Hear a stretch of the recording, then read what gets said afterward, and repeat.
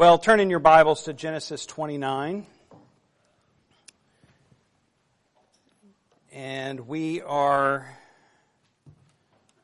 feel like saying we're back in Genesis, but we've been in Genesis the whole time, haven't we? We're back. And it really is, it is tremendous for us to be back.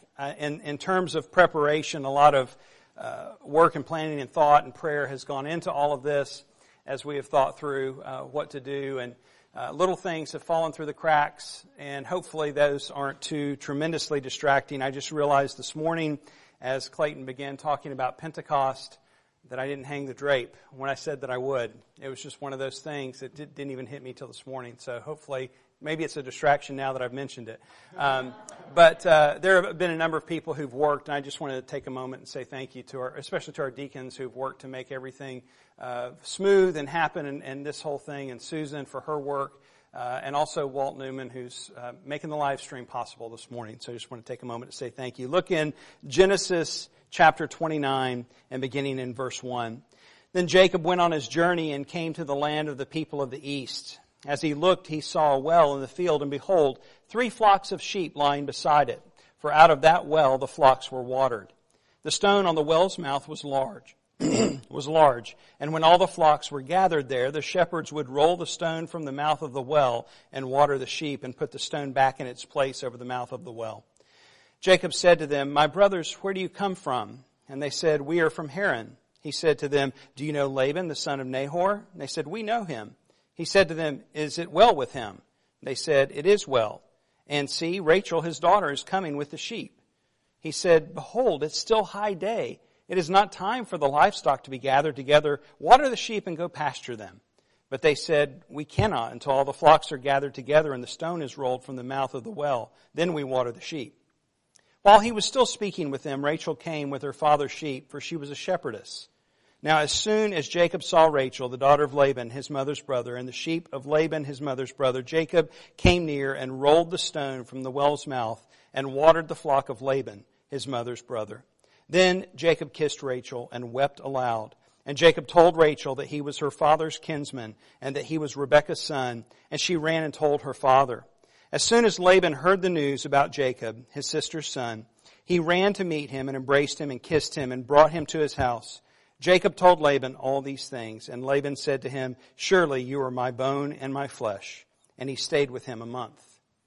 Then Laban said to Jacob, "Because you are my kinsman, should you therefore serve me for nothing? Tell me, what shall your wages be?" Now Laban had 2 daughters. The name of the older was Leah, and the name of the younger was Rachel.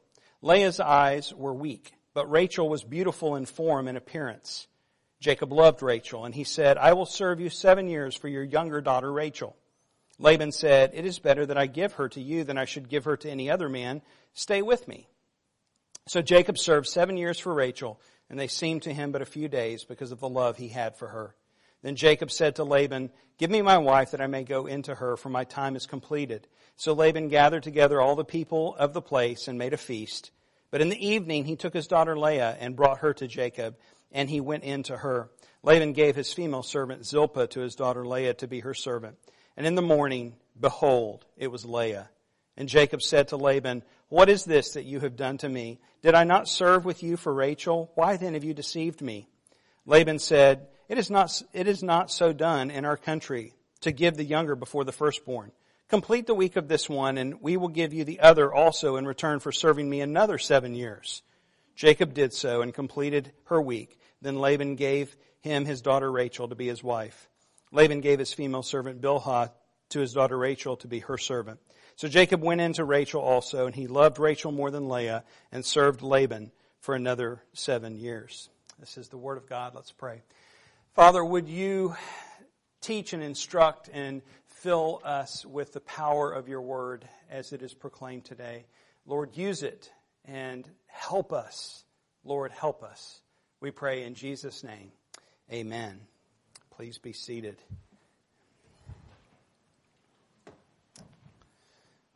Well, as we have gone through the book of Genesis, we have seen more than just a few ironies along the way. Some have been a little more pronounced than others. I would say this one is one that is certainly more prominent. An irony is simply something that is different than what you'd expect, or something different from what it is stated. And sometimes ironies are a little more subtle, and sometimes they are a little more pronounced. And this one, where we see Jacob, who is the known trickster, right? He's the one who deceived his father. He's the heel grabber that he was named as.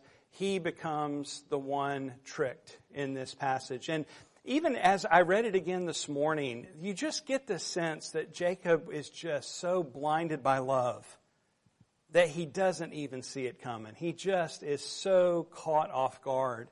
And you can imagine how his father felt and how Esau felt when they were tricked multiple times, well, his brother multiple times, and now Jacob is in the same situation. Well, when we consider this irony, we can also think of our own lives and recognize that there are thinly veiled ironies in each of our own experiences. When you think about, for example, the call to love as we have been loved. We've read about that in a number of contexts, and we've prayed about that this morning, to love as God has loved us. We know that we love because He first loved us, and then we are called to love as He loves us. Incalculable. Like, we can't even measure the love that has been shown to us in Christ. And yet, do we live in such a way? As Christians, that ought to be the hallmark of our lives. As ones who have been loved, that's what our lives ought to look like. And yet, it's a little bit ironic that often it doesn't. Aren't we often selfish? Do we not mistreat other people? Have we not lied? Have we not spoken poorly of others and gossiped? And the list goes on and on. Or when we think of the call to forgive as we have been forgiven, when we think of all that we have been forgiven, that all of our sins have been laid upon Christ. We think of the parable of the one who was forgiven much, who went out immediately and tried to strangle one who in comparison owed him mere pennies. And we are convicted because we do the same thing. Even though all of our sins have been cast upon Christ and we have been forgiven, do we ever hold a grudge? Do we ever withhold forgiveness? We might not admit it, but let's be honest, in our own hearts, we know this is a struggle. And we see the ironies in our own lives. You see, we're not all that different from Jacob. Yeah, Jacob had this incredible experience at Bethel. It was almost like a coronation in which the promise had been pronounced over him by God Himself in visiting him. And he sees the stairway to heaven and he's told that by God Himself, I will be with you and I will do all of these things. And does Jacob go and live with this fierce confidence of who he is in Christ? Even though he doesn't know the name of Christ. We could say who he is in Yahweh. No, he forgets. We see it right away. I mean, there is some time in between these two passages. But Jacob goes right back, as we often do, and lives not like one who has been crowned as an heir, but one who is an orphan. He's living like an orphan. And we can relate to that as well. So as we pick up in this passage in verse 1 this week, we've left Bethel, this newly named Bethel, where Jacob had this dream, and he continues on. It says, Jacob went on his journey and came to the land of the people of the east. This was the land of his mother's family, really of his father's family as well. This was kind of their home, where they were from. And as he heads in this direction, we know that Jacob didn't have GPS. He probably didn't have a map either. And so he is being guided by the providence of God, and that he ends up in the right place. And the author, while he doesn't say this specifically, he seems to highlight it by the use of the phrase, the land of the people of the east. Jacob was headed in the general direction, but we even see it when he arrives. He doesn't know where he is. He has to ask where he is and to figure out if he's made it. And so God has providentially guided Jacob not only to the general area, but to the specific well that Rachel is about to walk up to with the sheep. And this reminds us, of another experience, right? Another story.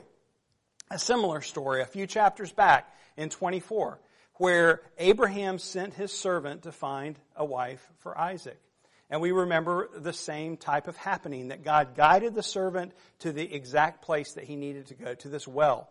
And this isn't the same well, lest we think that this was some kind of, the old family farmhouse. Everybody knew where it was. This is clearly a different well. It's described very differently. This one had a stone. It was more of a cistern, had a stone covering the top of it. We'll talk more about that in a minute. So these are two different wells in these two stories. But what is similar, or what is the same, is that God has led both of these people by His almighty hand.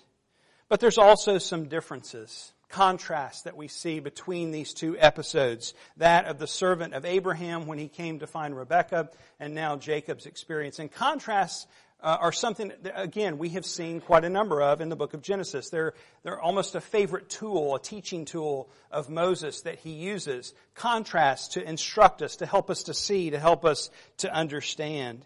And so there are a number of these that we see here. There are the obvious ones. For example, Isaac doesn't have to do the work, does he? His dad sends the servant to go do it for him. Isaac doesn't have to do anything. Isaac stays at home. And here we see Jacob going on the quest himself. The servant came with what? Gold and wealth and riches to give as gifts in exchange for a bride. And Jacob is seemingly empty-handed. There's no indication that he has anything to his name. The servant developed a test. Remember the test that he prayed, and he said, Lord, if she comes up and offers to water, or agrees to water when I ask her, that'll be the one. Jacob is seemingly only interested in Rachel's good looks. We could almost think this was love at first sight, at least on Jacob's, from his perspective. Now, as we know in many romantic relationships, it's often the guy who falls first before the girl, and this may be one of those examples. But there's also a number of contrasts here that aren't so obvious. One is how the servant functioned. The servant was prayerful. Do you remember that? He prayed the entire time. He prayed before, he prayed during, and he prayed after. He prayed before that God would guide him. He prayed during that God would continue to guide him, and he kind of acknowledged God's guidance. And then at the end, he prayed a prayer of thanksgiving that God had guided him. And here, what does Jacob pray? Nothing. He's prayerless. He's faithless. There's no indication of him even looking to God in faith. So having just had this incredible experience at Bethel, thinking that he would continue to walk valiantly in faith, Jacob is now functioning back in his flesh. He's just walking in his own strength. You think, too, of the servant's test that he gave Rebekah. He wanted to learn something of Rebekah's character. It demonstrated something of who she was, that she so willingly did all of that labor to water the sheep. And Jacob here, what does he do? He's not interested. He thinks Rachel's beautiful. He just wants to show off. As soon as she shows up, he runs up and gets the stone off of the well himself. It's almost like he's, having his own gun show. He wants to show off. He wants to impress Rachel. And so Jacob is continuing to operate with the eyes of flesh rather than prayerfully with the eyes of faith. Now we see him, when he arrives, he encounters this group of shepherds with their flocks at the well, and this well is covered by this stone. As I've mentioned, this was a different well. It's described differently. And he engages these shepherds. He asks them where they're from, which implies to us that he doesn't know where he is.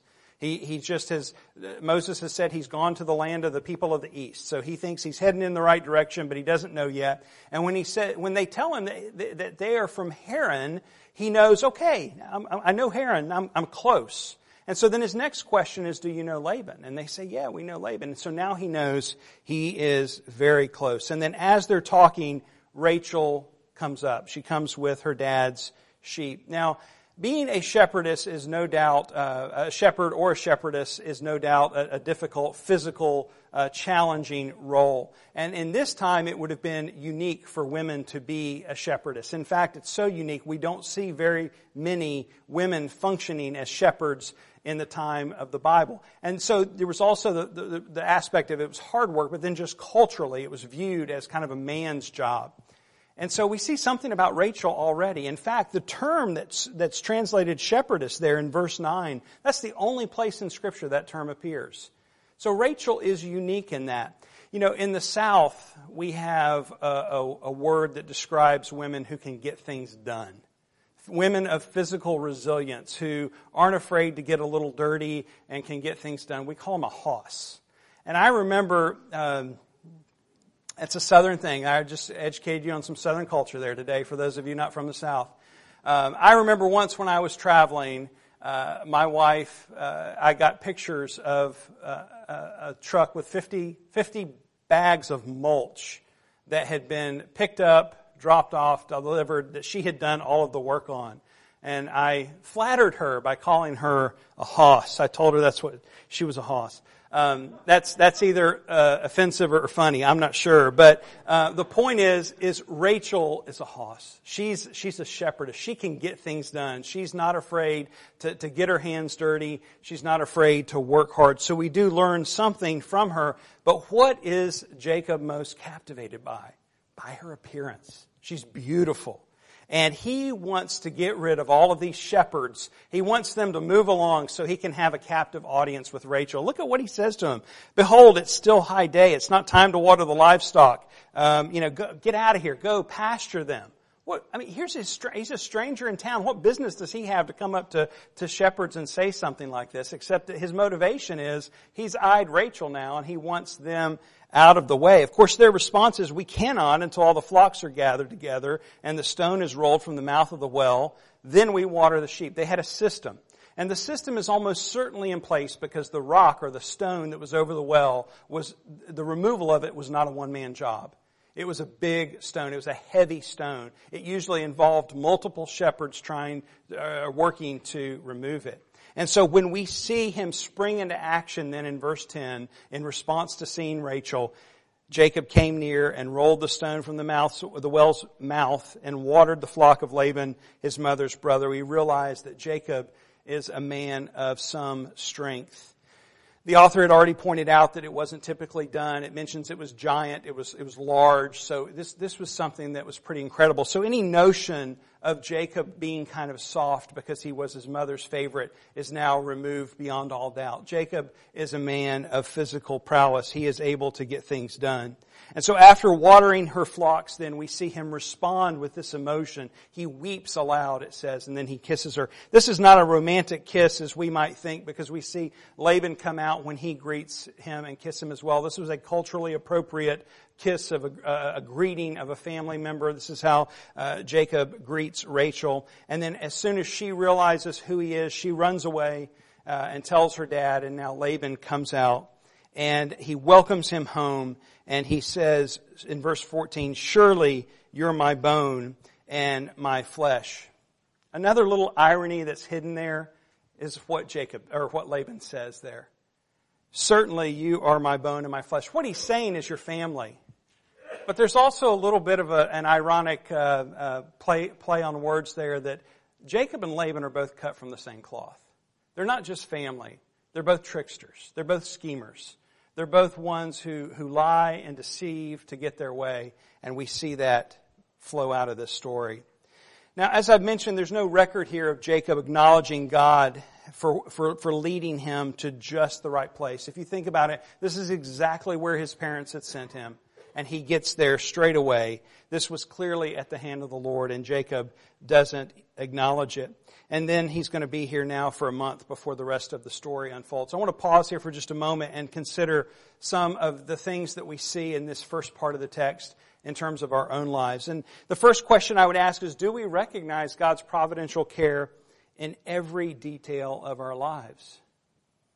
Now, I think we do when things are good. I think when God blesses us, we are quick as believers to recognize this is a good gift, and we thank God for it. I think where we struggle is when difficult things come. We don't want to believe that God would allow this. And we even wrestle maybe internally with, is God sovereign over this? Is He ruling and reigning over this? This is so difficult. This is so painful. This is so ugly. Is God in control over this? You remember the story of Job and all the calamity that he experienced. I mean, just utter grief and all that he lost. And what did his wife tell him to do? His wife said, curse God and die. And Job's response to his wife when she said this to him, as we read in Job 2:10, is, "Shall we receive good from God, and shall we not receive evil? In all this, Job did not sin with his lips." And so recognizing that God, that loving providential hand that guides our lives, sifts not only the good, but the difficult. And He does it with good intent. In other words, it is part of a sovereign plan that He works through providence to do good things in our lives. And in hindsight, we often see that. But when we're going through it, isn't it not just a difficult thing to believe that? It's so, so hard. The second thing we can ask ourselves is, do we prayerfully walk through life, or do we ignore God altogether, or at least until things get really messy? When we contrast those two, the servant and Jacob, in terms of how they responded in the approach of trying to find a wife, the prayer of the servant was continual throughout the whole process, and Jacob is not shown to even mention God once in this chapter. We think of Psalm 86. Psalm 86 is both a prayer and a guide to prayer. And I encourage you to look at that sometime in terms of just, how do I pray? Psalm 86 is a good kind of guide to how to pray. And there are two almost components that we see repeated throughout that psalm. There's the call of help, and then there's the acknowledgement of help or praise. And so it's, Lord, help me, and thank you for helping me. Those are the two components. And isn't that what we saw in the servant when he came to find Rebekah? For example, in 86, verse 6 of Psalm, it says, "Give ear, O Lord, to my prayer. Listen to my plea for grace." And then verse 15 is that response of praise, of thanksgiving. "But you, O Lord, are God, merciful and gracious, slow to anger, and abounding in steadfast love and faithfulness." So both of these elements repeated throughout that psalm. That's what ought to characterize our daily lives in terms of how we pray. Not that we just pray once in the morning or pray once over a meal, but that we live our lives praying unceasingly, praying without ceasing, continually praying, that when we face difficulty, when we face things that are unknown, that our response isn't anxiety, fear, anger, but our response is to go to God in prayer. Give me help, and I thank you for helping me. Those two things are good examples for us to follow. The last question I would ask is, do we look at the world around us with eyes of faith, or do we simply look at the world with eyes of flesh? This is a challenge for all of us. We get gospel amnesia really, really quick, don't we? We forget so quickly. And the way we know that we forget is because of fear. It's because of anger, or because of anxiety, because of depression, because of these things that can creep up in our lives, that they indicate what we truly think, what we truly believe, how we're truly looking at the world. If you remember the story of Elisha when he was there with his servant in 2 Kings, and the army of Syria was opposing them, and the servant was concerned. It says in 2 Kings 6:15, "When the servant of the man of God rose early in the morning and went out, behold, an army with horses and chariots was all around the city. And the servant said, 'Alas, my master, what shall we do?' And he said, 'Do not be afraid, for those who are with us are more than those who are with them.' Then Elisha prayed and said, 'O Lord, please open his eyes that he may see.' So the Lord opened the eyes of the young man, and he saw, and behold, the mountain was full of horses and chariots of fire all around Elisha." That's what it means to look with eyes of faith. To know that the mighty God who made all things and rules over all things and holds all things together, and His army of angels is with us all the time, that we will never leave us or forsake us, and that even when life doesn't make sense or difficulty is there before us, that we can trust Him and put our confidence in Him.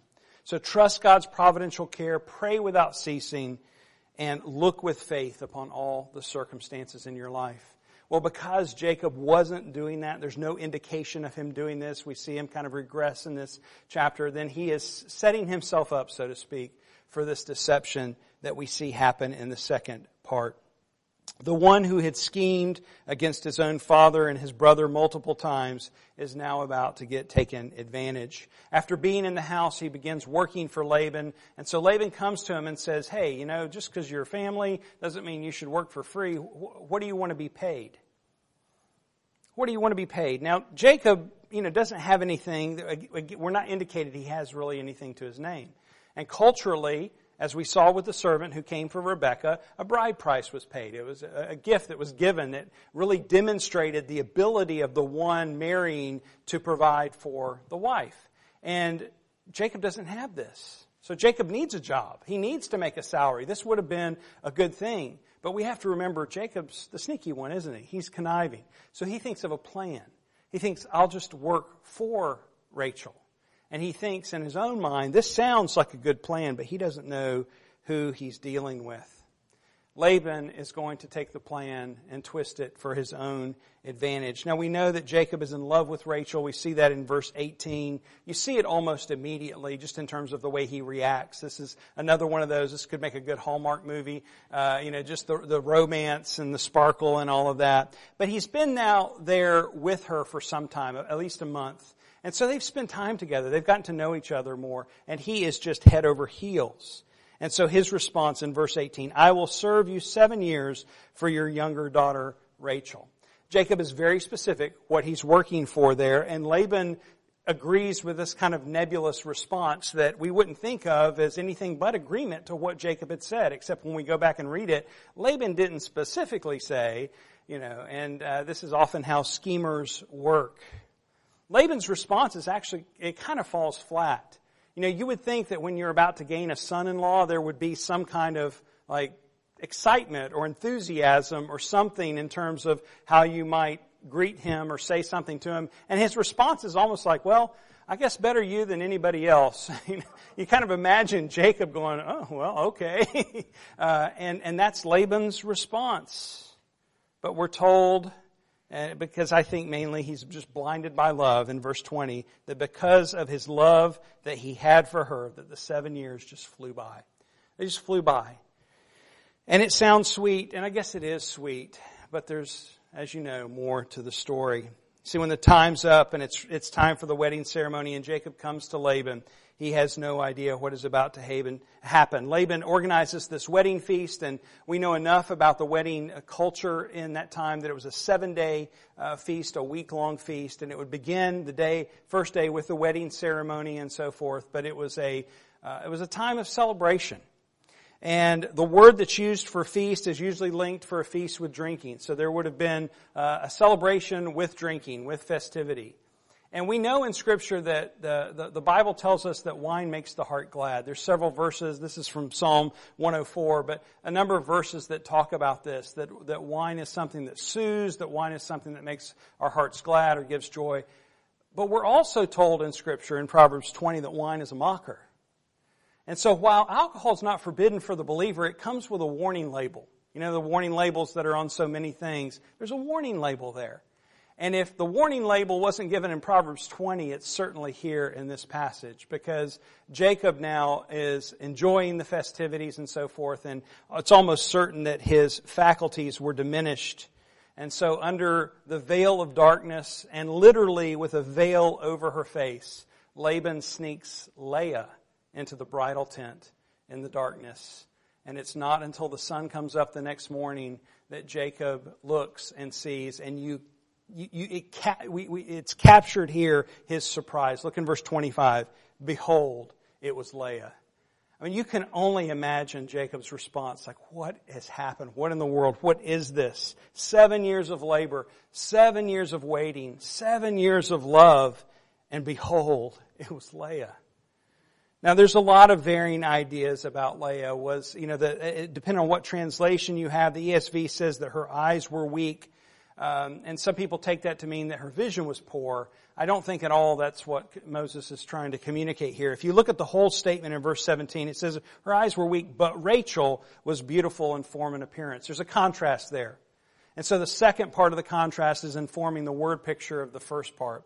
Now, beauty was seen in the eyes, and so the vibrancy and so forth. Maybe her eyes didn't have the vibrancy or the color that Rachel's had or whatever, but Rachel is described as beautiful in form and appearance. And so, in contrast, Leah wasn't as beautiful as Rachel.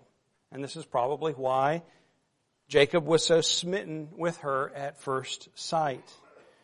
And so now, the bottom line, it's still, the act is done. The union has been consummated. Leah is now Jacob's wife. And he doesn't even apologize for it when Jacob comes and confronts him. We see that Jacob comes to him and says, in essence, what in the world? What have you done? And his excuse is something like, well, that's not the way we do things around here. And you think, oh, wouldn't that have been nice to disclose when we made the agreement? Wouldn't it have been nice for you to tell me that earlier? That's not the way we do things around here. But as mad as Jacob might have been, it seems like he doesn't care too much after that initial confrontation because he still gets Rachel. He gets the apple of his eye. He gets his princess. And Laban is smart enough to know that Jacob's not going to fall for this again. He's not going to work for another 7 years and wait for another 7 years. And so Laban comes up with his own plan that, hey, at the end of the week, at the end of the wedding feast, at the end of the 7 days, you can go ahead and marry Rachel. You just have to hang around for 7 more years. And so the two connivers kind of get the best of each other, but they figure out a plan. So think about it, 14 years. That's what Laban got out of this deal. I don't know the amount of wealth that the servant brought for Rebekah in that dowry. I don't know what that was actually worth and how that would measure against 14 years. But I'm almost convinced that 14 years was worth a lot more.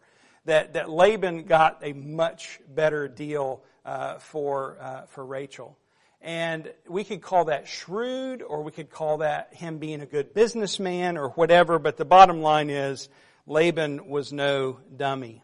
And so Jacob isn't really complaining about it because, again, he gets Rachel. And it says in verse 30 that he loved her more than Leah and served Laban for another 7 years. As you might imagine, that favoritism of loving Leah or loving Rachel more than Leah is going to create a problem. We're going to see that as the story continues in terms of that. And again, there's another little bit of irony there because hadn't Jacob experienced the favoritism and the dynamic that is a result of that with his own parents that we saw previously. So here in 29, we see the contrast. We see more trickery. It's almost like a soap opera. The saga continues. But there's something else that we've seen in this chapter that we haven't talked about, and that is wilderness training, or what we could call wilderness training. You look at Jacob's life, and God takes him through this period of nearly 20 years to equip him and to train him. We see it happen with Abraham. We see it happen with David. We see it happen with Moses. That all of these people were kind of taken through the school of life before the mantle of leadership was laid upon them. That they had to go through the school of hard knocks before they were ready to lead. And now we can almost see this is what God is doing in Jacob's life, that before he changes his name from Jacob to Israel, that he is now taking him through this exile experience, this training experience, where he doesn't have the power. He is at the mercy of Laban. And so for 14 years, he goes through this school of hard knocks, that he would be equipped to then carry the mantle of the name Israel. And that is sometimes how the Lord works in our lives, that he takes us through difficult things, through challenging things, through hard things to equip us for something else. And we're not always told. We're not always given the explanation. We're not always able to figure out why. Sometimes in retrospect we can understand it. But God is not in the habit of wasting our lives. Hear that today. God is not in the habit of wasting your life. Not one breath of your life. And so our mindset ought to be the same. That we ought not to waste one breath of our life. That we ought not to think that this period, that things aren't going the way that I want them to, so I can just live the way that I want, or I don't care, or God's not near, or He doesn't love me, or all the things that we fight against when difficult things come. God is not wasting any difficult thing that we face, or any good thing that we face. But beyond this time of equipping and training and so forth, we also need to remember the promise that was given to Jacob. Again, we saw it last week, this incredible promise, the promise that had been spoken to by his father to him, that God himself came and pronounced over Jacob in this dream. And he was so moved by this experience that his response was that of worship. And we might think that from that point on, Jacob would never falter in his faith to God. That he would continually trust God and remain faithful to God all of his days. But as we have seen, that's not the case. And as we look in our own lives, we understand that's not the case either. We talk about gospel amnesia. We talk about so easily forgetting the promises that have been given to us. Consider just this promise given in Romans 8:16. The Spirit Himself bears witness with our spirit that we are children of God, and if children, then heirs, heirs of God and fellow heirs with Christ, provided we suffer with Him in order that we may also be glorified with Him. Paul says something similar in Galatians 4:4, but when the fullness of time had come, God sent forth His Son, born of a woman, born under the law, to redeem those who were under the law, so that we might receive adoption as sons. And because you are sons, God has sent the Spirit of His Son into our hearts, crying, Abba, Father. So you're no longer a slave, but a son. And if a son, then an heir through God. The two verses say much of the same, but they also add some different things. But if we boil it down to this one promise, it is that we have been adopted as God's children. And because we are adopted as God's children, we are heirs. Heirs. Co-heirs with Christ. Now let that simmer for a minute. What all should that mean for us? And yet, how do we live? Do we live as heirs of the King of Kings and Lord of Lords? Or do we forget? We forget the promises. We forget the indwelling power of the Spirit. We forget the free access that we have to the throne of grace. We forget the love that will not let us go. And we live like orphans. Just like Jacob did in this passage. Received this incredible promise and yet went on living like he was a slave that hadn't been set free. And we know the promises that have been given to us in Christ, and yet we live like we're orphans, like we're powerless, like we don't have access to the throne room of God. C.S. Lewis captures this in this quote that many of us know quite well. He writes, "It would seem that our Lord finds our desires not too strong but too weak. We're half-hearted creatures, fooling about with drink and sex and ambition when infinite joy is offered to us, like an ignorant child who wants to go on making mud pies in a slum because he cannot imagine what is meant by the offer of a holiday at the sea. We are far too easily pleased." We have been given in Christ all of the wealth of His righteousness, credited to us, our inheritance. It is what lays before us. And yet we go on living forgetting all of that, don't we? So let's remember that. Let's hold fast to that. Let's cling to that we know who we are. Clinging to the truth that we are God's children, that we have inherited this incredible inheritance that awaits us. We are gripped by an unbreakable, everlasting love that no one can separate us from. And let us hold fast then to that inheritance. Jesus Himself, who will, when He returns one day, cause all of these momentary afflictions to grow strangely dim in the light of His glory and grace. Let's pray. Heavenly Father, as we consider this story of Jacob today, and we think of how we are so much like him, so quick to forget all that is ours, all the promises that have been given to us, and we go on living in the flesh, we go on functioning in our own strength, we go on living by our own wisdom, forgetting the indwelling power of the Spirit, forgetting the access to the throne room, forgetting the unbreakable love that is ours because of Christ. Lord, we live like orphans. Would You draw us back again and again to see the inheritance that is ours, so that we will live not as slaves, but as ones who have been set free. Ones who have been set free from sin and from death, and ones who have been set free to life and to holiness. Lord, would You continually remind us of this truth, bring us back to it through faith and repentance again and again, and cause us to marvel at this. May we never take it for granted. Keep us from falling into despair or into anger or into frustration when life comes at us in ways that are unexpected or even hurtful. And may we trust that You are a good God who is doing good things for us, working all things together for Your glory. So plant those truths deeply within our hearts, we pray. In Jesus' name, amen.